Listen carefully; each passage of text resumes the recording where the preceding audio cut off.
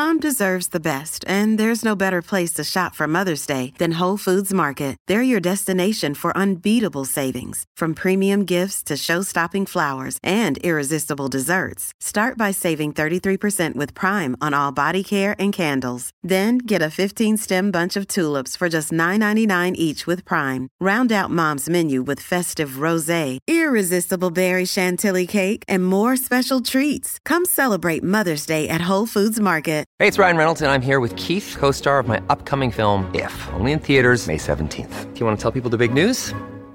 All right, I'll do it. Sign up now and you'll get unlimited for $15 a month and 6 months of Paramount Plus Essential Plan on us. MintMobile.com/switch. Upfront payment of $45 equivalent to $15 per month. Unlimited over 40 gigabytes per month. Face lower speeds. Videos at 480p. Active Mint customers by 531.24 get 6 months of Paramount Plus Essential Plan. Auto renews after 6 months. Offer ends May 31st, 2024. Separate Paramount Plus registration required. Terms and conditions apply if rated PG. This is Optimal Living Daily, episode 2024, Progressive Extremism, How to Be a Better You, by Nir Eyal of nirandfar.com. And I'm Justin Malik, your very own personal narrator today and every day. It's not a typical podcast. There are no interviews. And this is short, almost always fewer than 10 minutes. Now, today's author writes a lot about habits with technology and entrepreneurship.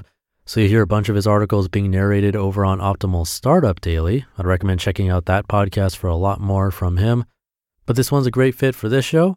So with that, let's get right to Nir's post and start optimizing your life. Progressive Extremism, How to Be a Better You, by Nir Eyal of nirandfar.com. I had just finished giving a speech on building habits when a woman in the audience explained, "You teach how to create habits, but that's not my problem. I'm fat." The frustration in her voice echoed throughout the room. My problem is stopping bad habits. That's why I'm fat. Where does that leave me?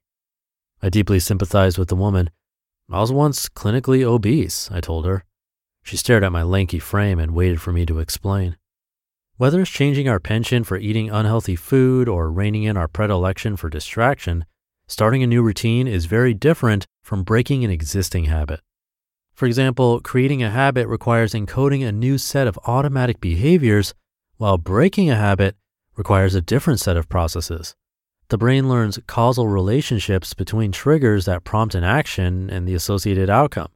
If you like to get in the habit of taking a vitamin every day, for instance, the key is to place the pill somewhere in the path of your normal routine, say next to your toothbrush, so you remember to take one each morning before you brush. Doing so daily acts as a reminder until, over time, the behavior becomes something done with little or no conscious thought. However, breaking an existing habit is an entirely different story, and the distinction is something many people mischaracterize. For example, Charles Duhigg, author of The Power of Habit, describes a bad cookie eating habit that added 8 pounds to his waistline. Every day, Duhigg says, he found himself going to the 14th floor of his office building to buy a cookie.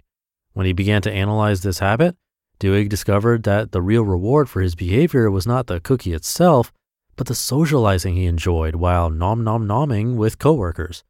Once Duhigg figured out that the reward was connecting with friends, he could get rid of the cookie-eating habit by substituting one routine for another. Voila.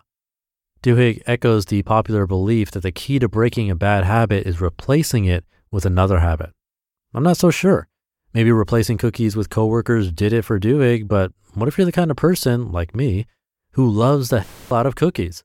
I was clinically obese precisely because I love cookies, among many other delicious things.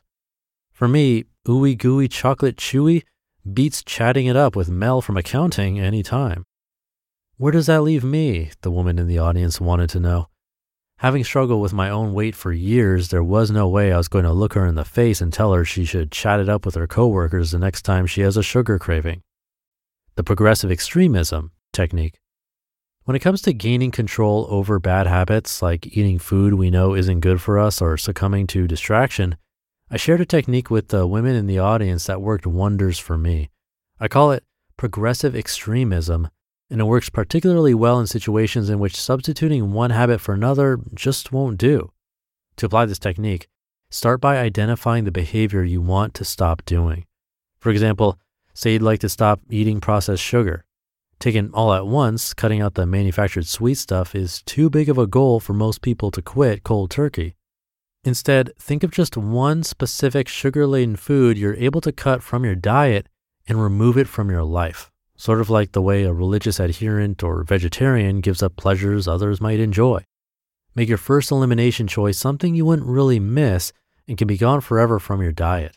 That's critical because starting with something relatively small and easy to quit begins the process of changing your habits and your identity for good. To be a better you takes time.